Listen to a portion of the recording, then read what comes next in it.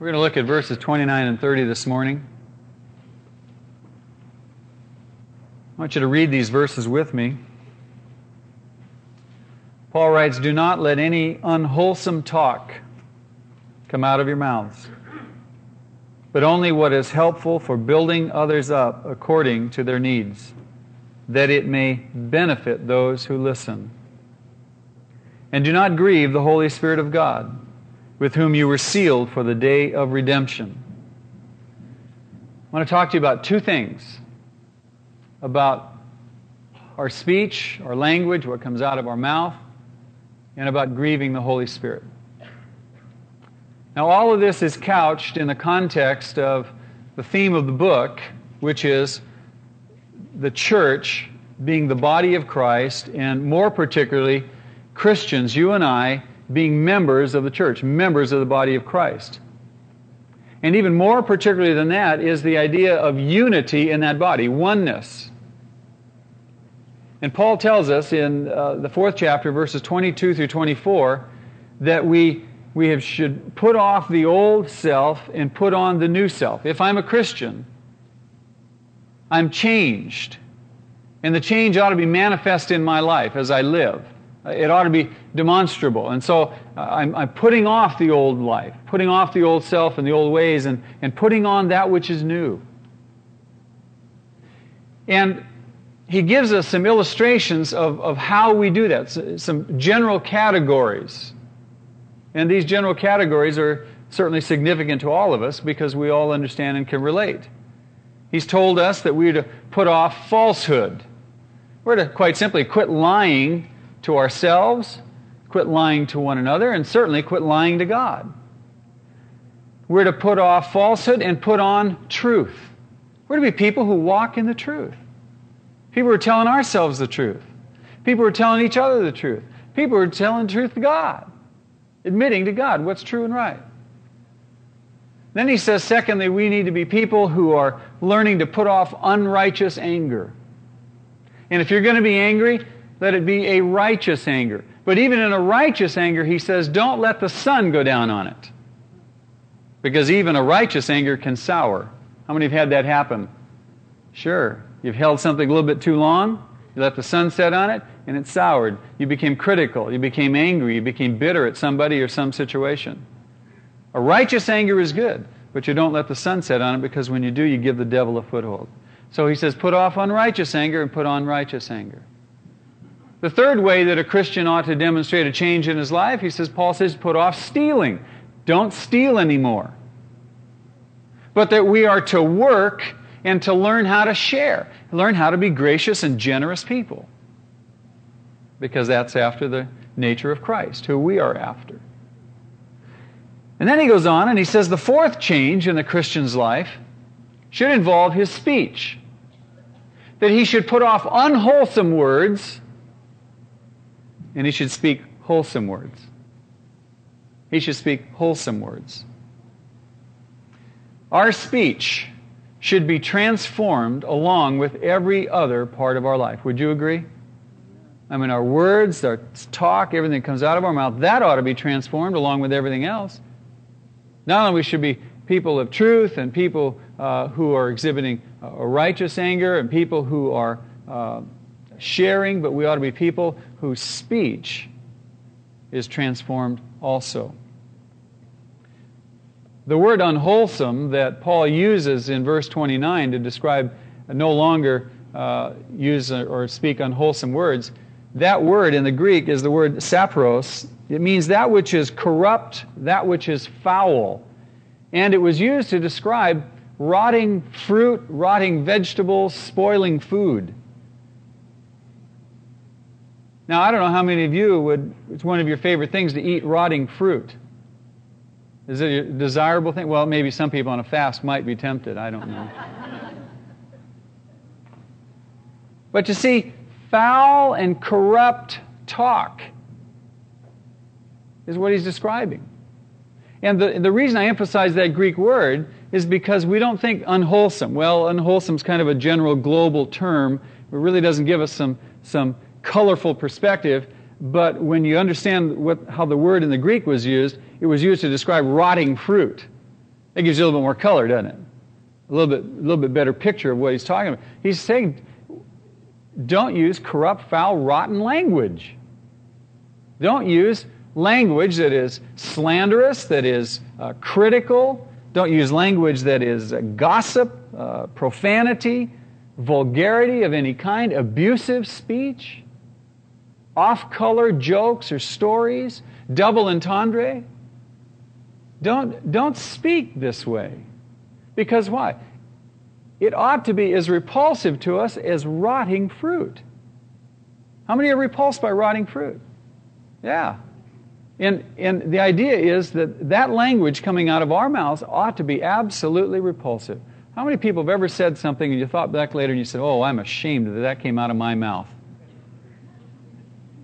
That's right. That's right. As Christians, we must recognize the importance of guarding our tongue. Would you agree with me? We've got to recognize the importance of guarding our tongue. I want you to turn with me to James chapter 3. There's a famous passage on taming the tongue. I just want us to read. James chapter 3, page 1236. Verse 2. Paul says, we all stumble in many ways. If anyone is never at fault in what he says, he is a perfect man, able to keep his whole body in check. Why would he say that? If he's never at fault in anything he says, how can then he be a perfect man? Well, I think what James is driving at is that what you say is a reflection of what's in you. We'll see this in another passage in Matthew in just a minute. And if you're never at fault of what you're saying, what he's saying then is what's in you must be pretty together. And you must be a perfect man. And we all fall short of that, don't we? But he goes on and he says this. When we put bits into the mouths of horses to make them obey us, we can turn the whole animal. Now the bit is a small tool or a small instrument, but it can manage a big animal. He says, or take ships as an example. Although they are so large and are driven by strong winds, they are steered by a very small rudder wherever the pilot wants to go. Though as massive as a ship is, that ship is subject to the direction that rudder sends it. Again, a small member. And then he goes on and he says, likewise, the tongue is a small part of the body, but it makes great boasts. Consider what a great forest is set on fire by a small spark. The tongue is also a fire, a world of evil among the parts of the body. It corrupts the whole person and sets the whole course of his life on fire and is itself set on fire by hell. You know who's hanging around just waiting to get to your tongue? Yeah. Our adversary, our enemy, the devil. He'd love nothing better than to get a hold of your tongue and start wagging it. Start making it say things. Start making it express things. Off-color stories. And it's not, you know, and we may think, well, it's nothing really important. Have you ever kind of put somebody down as a joke? I mean, you were kidding and they were kidding. Do you suppose that ever really hurt them? Yeah, I think so. I think so. You say, well, I didn't mean to hurt you. Didn't you? How many people have ever said something in a moment of anger, in the heat of the moment, when you've lost control, have said something and come back and said, oh, I'm sorry, I didn't mean it? How many have done that? Did you mean it? Yes, you did. You didn't mean to say it. But you meant it. You meant it. Satan can hardly wait to get a hold of your tongue. And he'll set your tongue on fire if you allow it. He says in verse 7, all kinds of animals, birds, reptiles, and creatures of the sea are being tamed and have been tamed by man. But no man can tame the tongue. It is a restless evil full of deadly poison. Do you understand this about your tongue? This is God's perspective. He wants us to understand the significance and the importance of words, what we speak. Proverbs says, the power of life and death is in the tongue, in what we speak. He says, with the tongue we praise our Lord and Father, and with it we curse men who have been made in God's likeness. Out of the same mouth come praise and cursing. My brothers, this should not be. This should not be. Over in Psalm 141, verse 3, listen to David's prayer. David understood this. He was not a contemporary of James, but he understood the principle. And David prays this prayer. Set a guard over my mouth, O Lord. Set a guard over my mouth, O Lord. Keep watch over the door of my lips. That's a good prayer, isn't it? That's a great prayer. Now I want you to turn to Matthew chapter 12. Verse 34.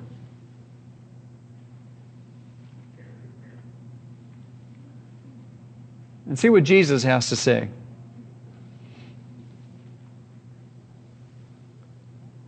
First of all, he says, you brood of vipers. Now, he's not speaking to you. He's speaking to the Pharisees. That's the context. He says, how can you who are evil say anything good? For out of the overflow of the heart, the mouth speaks. Out of what fills us up inside, the mouth speaks. The question is, what am I full of? Let's go on. The good man brings good things out of the good stored up in him. And the evil man brings evil things out of the evil stored up in him. But I tell you that men will have to give account on the day of judgment for every careless word they have spoken. Underline verse 36. We have to give account for every careless word we've spoken. Every corrupt word. Every unwholesome word. We're going to have to give account. I've read that verse many times. I studied it when I taught on the book of Matthew. But you know what? Until I was reviewing this material and in preparing for this weekend's message, I'd forgotten all about that verse. And when I reread that passage, boy, that verse just cut right through me. A whole new import. I'm going to have to give account for every careless word I've spoken. I don't know about you, but that rattled my cage. That got to me.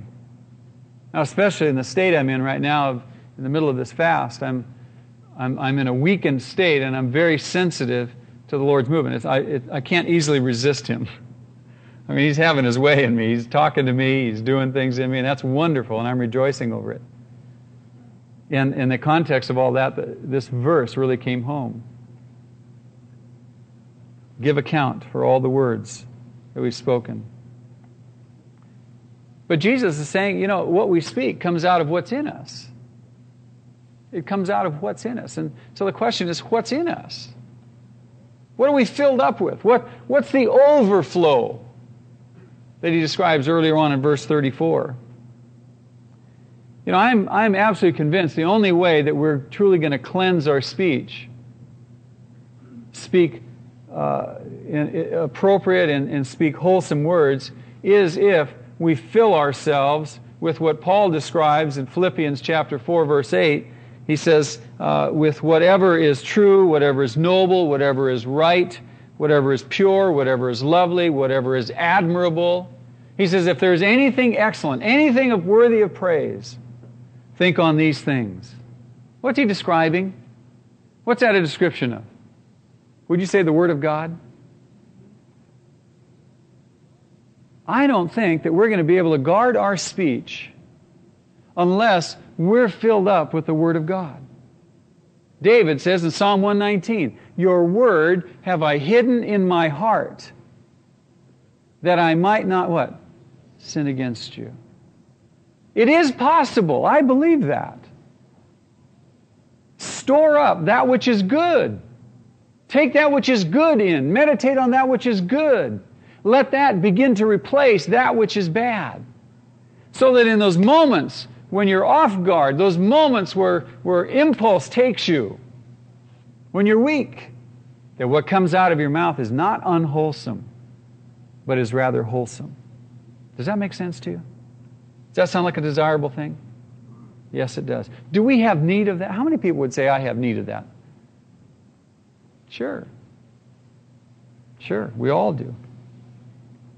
Well, what should proceed out of our mouth? Well, let's talk about what are wholesome words. Let's describe words that are wholesome. There's three facets to wholesome words, if you will.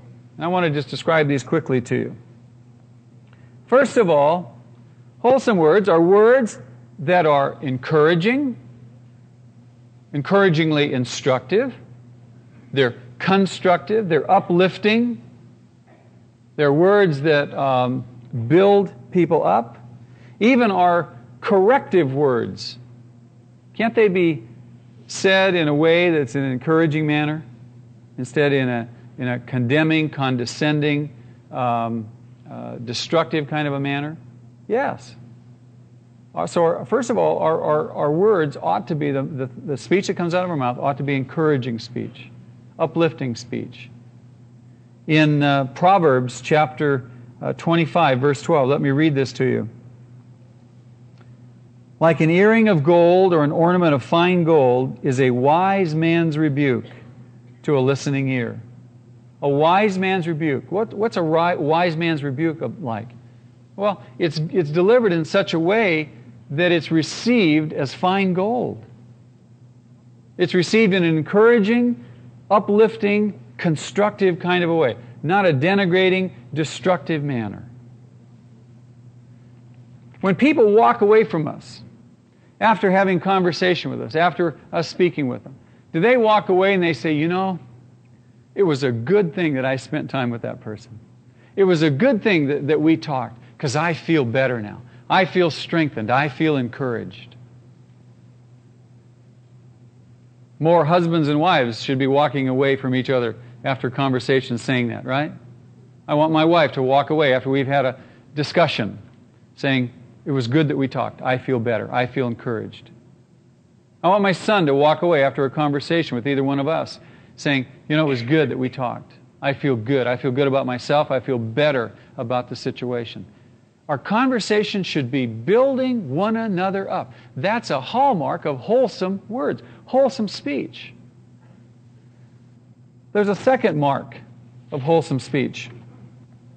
And these that are words ought to be not only encouraging, but appropriate. Appropriate. Paul uses the phrase in verse 29, according to their needs. Speak according to the need. Make your words appropriate. Now, we talk to people, the idea is not just that we talk and talk and talk and just chatter and chatter and chatter away. The idea is not that we merely make correct statements, that we're merely objective and rational, logical. The idea is that when we talk, we work hard, first of all, to listen. That's so important, isn't it? To listen. And then to discern. When I'm listening, I'm learning how to discern where this person is, to understand the person and understand the person's needs. And then after I've discerned, then I'm able to speak, and chances are then I'll speak with discernment, and I'll speak words that are appropriate to the building up of that person. Words that will meet the need in that person's life. Can you relate to that? Does that make sense to you? So many times we speak without thinking, without discerning. So many times the other person is talking, and we're thinking what we're going to say, rather than listening, discerning, so that our words, when we do speak, are appropriate words. Let me read to you again from Proverbs chapter 25, this time verse 11. A word aptly spoken is like apples of gold in settings of silver. Isn't that beautiful? It's rich. It's a treasure. A word aptly spoken. Listen again to Proverbs 15:23. Same kind of principle.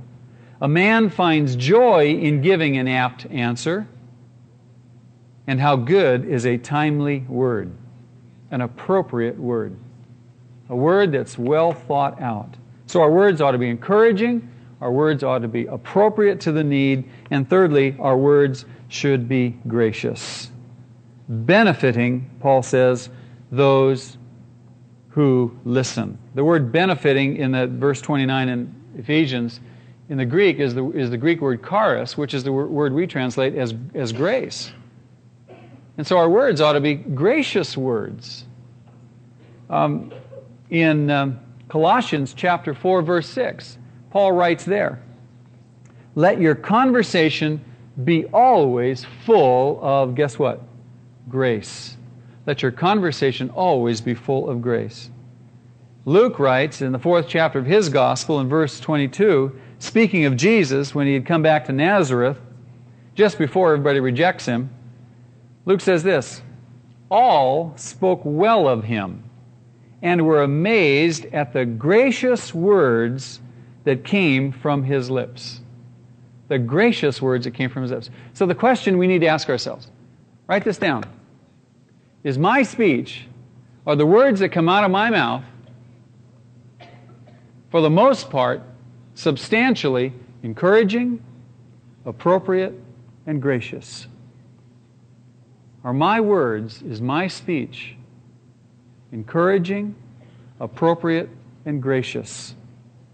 Let that be something that you'll think on and meditate on as you contemplate putting off the old and putting on the new. It takes some work. It takes some work, it takes some commitment and some decisions to follow the Lord. Now, a very powerful motivation to put off the old and to put on the new. A very powerful motivation to no longer lie and to tell the truth. To no longer exhibit unrighteous anger versus righteous. To no longer steal but to share. To no longer speak unwholesomely and to speak wholesomely. A very powerful motivation to do these things is recorded in verse 30. That we grieve not the Holy Spirit.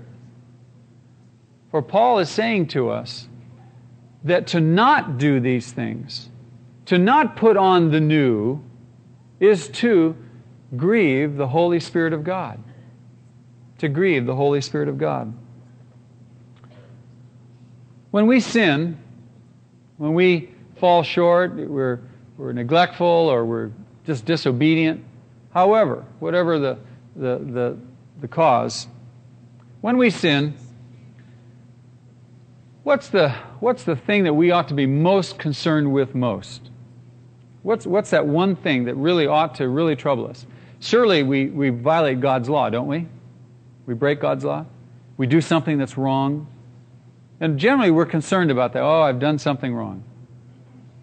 But I think there's something even beyond those two things, as significant as they are, that ought to really trouble us. And that's this. That when we sin, we offend love. We offend love. That's significant. How many people have ever been in love? How many people have ever demonstrated, have reached out, have given love to another person? How many people have ever had love given offended? How did it make you feel? Grieved inside? You kind of have a feeling for it, huh? I mean, God teaches us a lot of lessons through our relationships. Do you know that? Are you aware of that? About how we relate to Him or don't relate to Him? You see, we're in a very personal relationship with God through Jesus Christ. A very personal relationship. And that personal relationship is grounded. It has its basis in God's love. God so loved the world that He gave His most precious possession. He loves us. And when we sin, sure, we violate His law. Surely we do something wrong. But I think far more significantly, we offend His love. And that brings grief to His Spirit. much as someone who offends our love would bring grief to our spirit. What happens when you forget that you're in a personal relationship? What happens when you take a personal relationship for granted? Trouble, huh? How many spouses have noticed this? Husbands are notorious for this, taking their wives for granted. Wives are notorious for it, taking their husbands for granted. And you become neglectful. You forget. You lose perspective. And that brings grief in those situations. Well, we're in this personal relationship with God. God is a person. The Holy Spirit is a person. The Holy Spirit isn't just an influence or a power. The Holy Spirit is a person who has influence and who has power. And we have to keep reminding ourselves of that reality.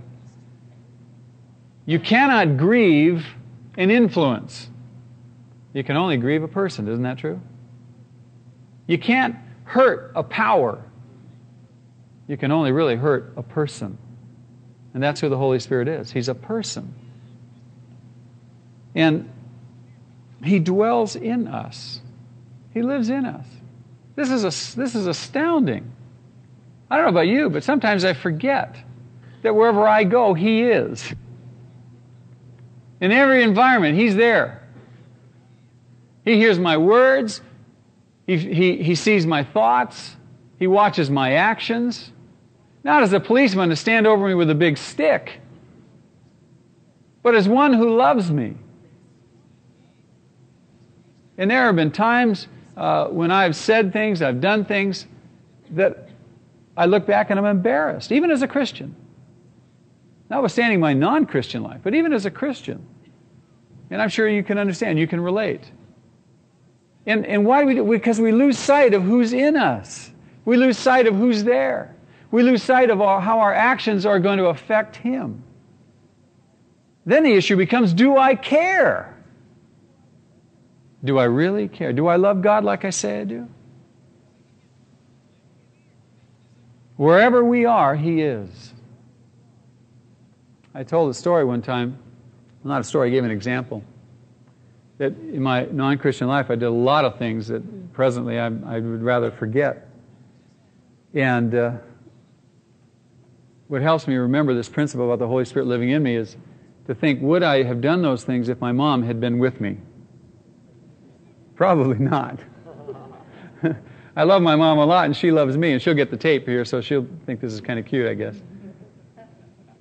But I wouldn't have done what I did. I wouldn't have gone where I'd gone. I wouldn't have said what I'd said if my mom had been with me.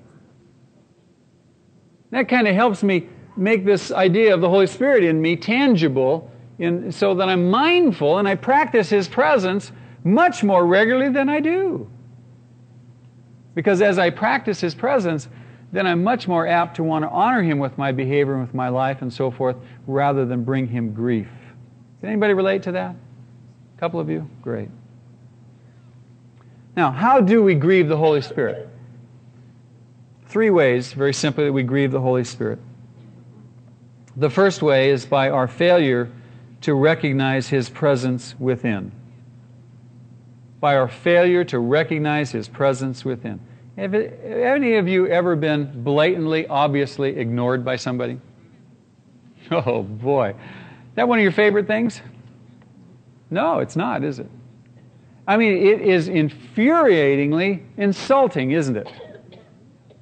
I mean, to walk into a room, to be in a group of people, and have somebody greet everybody else except you, and obviously they've seen you, but they flat out ignored you. Oh, what does that do to you? I talked with a woman not too long ago who was her family was all gathered together, and the whole family was together, and one of the other sister-in-laws in the family came into this meeting and arrived a little bit late, and everyone was all gathered, and the late arrivee went around and said hello to every single person, gushed over every single person except this one lady, and obviously, blatantly ignored her. And everybody saw it. But this one person who was ignored felt terribly, terribly, not only insulted, but grieved down deep inside. Would you feel grieved over that? Absolutely. How do you think the Holy Spirit feels when we fail to recognize His presence within us moment by moment? You say, well, that's impossible. No, it's not. It's a lot more possible than I think we realize, to practice His presence regularly. The second way we grieve the Holy Spirit is by living in an unholy manner. Quite simply, living according to the flesh. Not putting off the old and not putting on the new. That not only has to do with our activities, but it also has to do with what's in us. What's in us. Put away those godless motives and those godless goals and perspectives, and put on godly goals and perspectives. So if we live in an unholy manner, according to the flesh, that grieves the Holy Spirit. The third way is a failure to respond to His promptings. In Romans chapter 8, verse 14, Paul speaks of being led by the Spirit of God. The Spirit of God leads us. He prompts us. He speaks to us. He moves in us. Have you ever been prompted? You've been doing something, maybe watching television, all of a sudden the thought comes in, why don't you read your Bible for a little while? Did that ever happen? Yeah. Or maybe you're off just kind of doing something and a thought comes across to pray for somebody or pray for some situation. Or maybe you're doing something you ought not to do and there's a prompting that says, don't do that, do this. You understand what I'm talking about? The Holy Spirit leads us. The Holy Spirit prompts us. Or maybe you're standing in line at the bank and the Holy Spirit says, speak to that person in front of you. I've prepared their heart.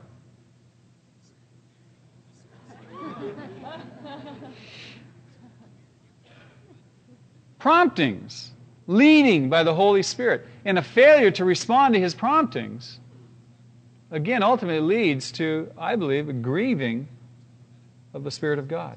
A grieving of the Spirit of God. Now, why should we not grieve the Holy Spirit? Why should we not grieve the Holy Spirit? Now, someone is going to say, well, that's obvious. It's obvious we shouldn't grieve the Holy Spirit. Well, if it's so obvious, why do we do it with such regularity?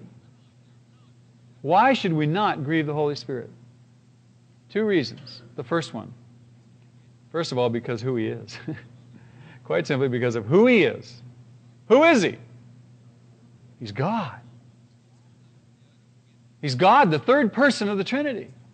That's who He is. We ought to give Him honor. Paul says in Romans chapter 1, though they knew God, they neither glorified Him as God, nor gave thanks. And their thinking became futile, and their foolish hearts were darkened. So we need to honor Him, not grieve Him. Because in grieving Him, our thinking is going to become futile, and our hearts are going to be darkened. So first of all, because who He is, and what He's done in us. What has He done in us? Well, first of all, He's condescended to live in us.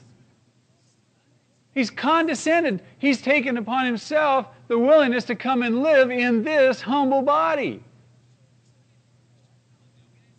That's pretty awesome, isn't it?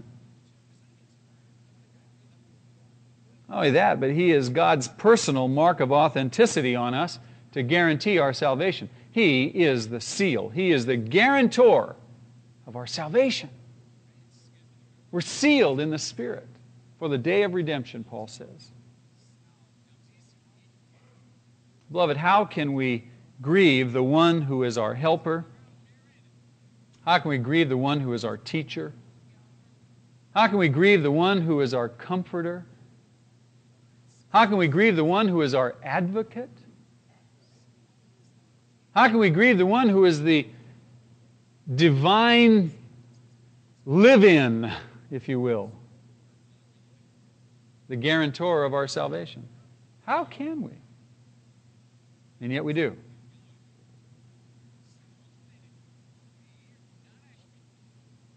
There's a second reason we shouldn't grieve the Holy Spirit. And it's because by grieving Him, that will ultimately lead to, now be careful, listen to this closely, lead to the loss of the gracious manifestations of His presence. It will lead to the loss of the gracious manifestations of His presence. You won't lose Him, but you'll lose a sense of Him. Do you remember King Saul and King David in the Old Testament? King Saul, the Spirit of God was mightily upon him. He was the first king of Israel. And God empowered him by His Holy Spirit in a mighty way. But Saul soon disobeyed God. He soon didn't trust God. And the Lord removed His Spirit from Saul. And Saul ultimately died. David observed that whole process. And so later on in David's history, in his life, after he had sinned with Bathsheba and had her husband Uriah murdered, that double grievous event, in his prayer after he's confronted over his sin, in his prayer in Psalm 51, he cries out, remembering that God had taken the Spirit from Saul, he cries out, Lord, do not take your Holy Spirit from me. Because he saw Saul's end. And he prayed, Lord, don't take your Holy Spirit from me. Well, what happens to us when we grieve the Holy Spirit, when we sin, God doesn't take His Spirit from us. But the Spirit Himself removes the gracious manifestations of His presence in us. Let me explain to you what that means. You'll not have a sense of God's love to you. Oh, you'll know by faith. The Bible says God loves me and you'll stand by faith. Wonderful. But you'll not have a sense of God's love. Isn't it nice when someone says, I love you? And you want to believe they mean it? But it's even nicer when you have a sense of that love, right? When you're comforted, you really believe that that love is real. It's tangible to you. But if you grieve the Holy Spirit, you'll not have a sense of that love. You'll not experience the joy of salvation. And there's a great joy that is attendant to salvation. You'll have no assurance, no sense of certainty. You'll not be able to experience the peace of God that transcends all understanding. You'll not be able to say this, a quote with Paul, that the Spirit testifies to my spirit that I am a child of God. You'll not be able to say that with any kind of confidence. Because there'll be no tangible assurance in you because the Holy Spirit has removed those gracious manifestations. You'll not be lost, but you'll sure feel like it. You'll feel empty.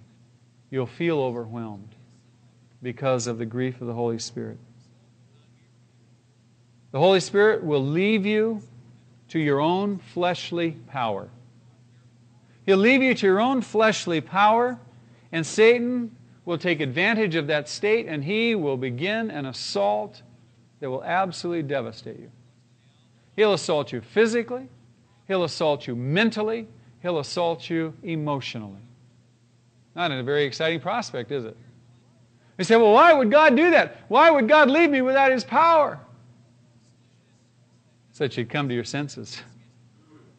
So that you'd come to your senses and you'd return home. I love the passage in Luke chapter 15, the parable of the prodigal son. The son is gone. He's bearing the fruit of his choices. And then right towards the end, Luke records, and he came to his senses. And he realized that he had sinned, and he returned home, and he'd asked for forgiveness. Beloved, when we persist in sin, when we grieve the Holy Spirit removes the manifestations of His presence. He leaves us to our own fleshly resources so that we'd come to our senses. In a very real sense, He turns us over to the assault of the devil. Not a very advantageous position to be in. You see, how could He love us if He does? He loves us. How many parents have had to discipline their children because they love them? You understand what it's all about? God loves you. He wants to bless you. He's in the blessing business. But as long as we are recalcitrant children, we can't receive His blessings. Somehow He's got to get us to turn around so we can receive His blessings. There's a verse over in 1 John. I want you to look at this with me. 1 John chapter 5, verse 18. 1 John 5:18. I want you to underline this verse also. John writes a very interesting thing. He says, we know that anyone born of God does not continue to sin. Now he's saying it's not that this person is sinless perfectly, but he doesn't go off living that same way. He's a person who is putting off the old and putting on the new. He doesn't continue in the same lifestyle. He's adopting a whole new lifestyle. The person born of God does not continue to sin. And the one who was born of God, I was referring to Jesus there, the one who was born of God keeps him safe. And the evil one does not touch him. Beloved, if we're not putting off the old and putting on the new, it results in a grieving of the Holy Spirit. We don't want to grieve Him. We don't want to grieve His love. And we always want to be in a position and a posture where we have the assurance of God's love, the joy of our salvation, His peace, and His protection. Amen? So watch what you say. Watch how you live. Not after the letter of the law, but after the Spirit. Live in the Spirit because you love the Lord and because you're in a loving, personal relationship and you wouldn't think of violating that relationship. And when you do, go to Him and say, Papa, I blew it. I blew it. Acknowledge where you are. Admit where you are. Let Him forgive you. Receive His forgiveness with thanksgiving. Let Him cleanse you. Say thank you and get on with serving Him. Amen? Let's pray.